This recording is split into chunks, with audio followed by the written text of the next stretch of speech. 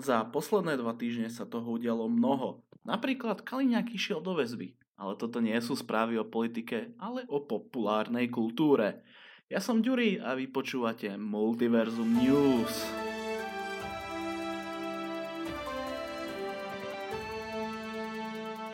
Najviac ma za minulé 2 týždne potešil pomerne nečakaný trailer. V ňom vidíte animovaného ducha pirátky, ako na husliach hrá veselú, povedomú melódiu. Ide o to, že tento trailer nám oznamuje, že sa dočkáme ďalšieho dielu kultovej série Monkey Island. Keby ste nevedeli, ide o staré, ale zábavné adventúry z prostredia pirátov.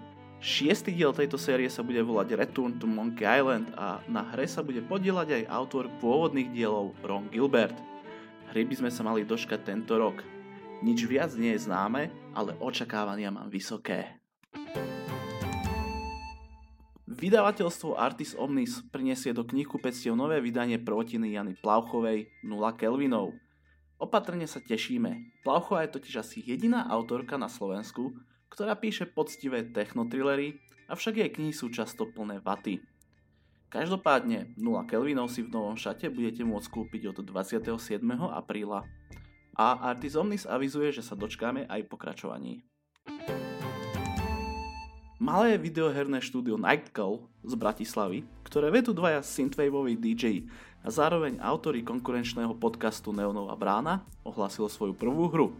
Volá sa Lost in the Void a pôjde o izometrické RPG v pixel artovom štýle.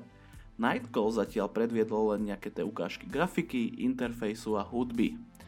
Aký to bude mať príbeh, mi Juraj Vince, jeden z autorov hry, zatiaľ odmietal prezradiť. Nie je jasné ani kedy hra vyjde, keďže ide v podstate o taký nadšenecký projekt, ktorý vzniká po víkendoch. Dúfam však, že chalani hru dokončia a ja si ju budem môcť zahrať, lebo toto vyzerá mŕte dobre. Sony ohlásilo 3. Venoma. A to je tak všetko, čo o tom filme zatiaľ vieme. Streamovacia služba Netflix má problémy, asi podobné ako náš dedoles. V podstate sa potápa, klesajú mu subscribery i zárobok. Snaží sa to zachrániť čarovaním s cenami, to znamená, že očakávajte zvýhnutie cien za Netflix a zároveň chce rušiť také tie prísavkové účty, akože keď zdieľate účet s kamarátom, pokiaľ proste na jednom účte sleduje viacej IP adries, začne ich blokovať. Takže si dávajte aj bacha na toto. Takisto sa objavujú správy, že im budú vadiť aj VPN, ale to ešte nie je úplne isté. Ono je to aj celkom logické, keďže tých streamovacích služieb teraz existuje strašne veľa. Navyše tu máme to regionálne delenie, kvôli ktorému VPN používame, lebo ja si napríklad na Netflixe, keď používam svoj normálne bez VPN-ky, nemôžem pozrieť Stargate. Ten je dostupný len pre Kanadu. Takže veľa služieb s malým obsahom sa rovná tomu, že proste užívateľia budú utekať aj inde a začnú si vybrať kvalitnejšie služby ako je Netflix. Riešenie by bolo, keby menej streamovacích platform existovalo, ale za tým bodom už dávno sme, to sa proste nestane. Takže sme zvedaví, že či to ostane len pri zvyšovaní cien. No a teraz idem na tú zvláštnu časť, lebo toto je podcast a idem hovoriť o traileroch, ktoré treba vidieť, preto linky na ne umiestním dole do popisu. Každopádne cez Veľkú noc nás potešil trailer na 4. Thora, kde sa Thor rozhodne stať hippíkom, čo je absolútne super nápad podľa mňa. A potom nás pred 2 týždňami prekvapil aj trailer na 4. sériu Stranger Things.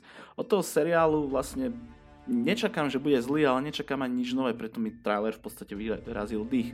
Takisto sa objavil trailer aj na Love, Death Robots, konkrétne na 3. sériu.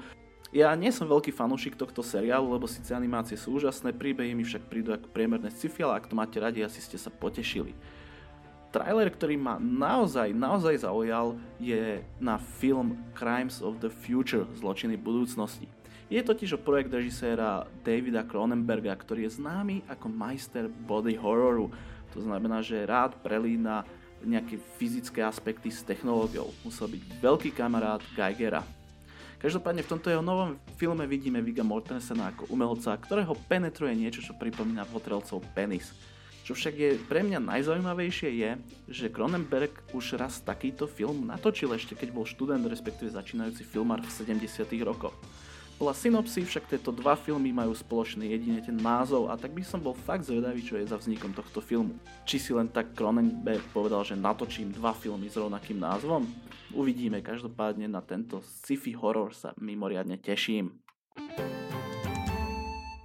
No a to je už na dnes všetko. Ako som avizoval, dôležité linky budú v popise. Nezabudnite sledovať aj Multiverzum pre viacej aktuálnych noviniek. Ja som povyberal len to, čo mi prišlo najzaujímavejšie. Ja sa volám Ďuri, sledujte Instagramy, nielen Multiverza, ale aj mňa na Juraj Búry a počujeme sa zase o 2 týždne. Ahoj!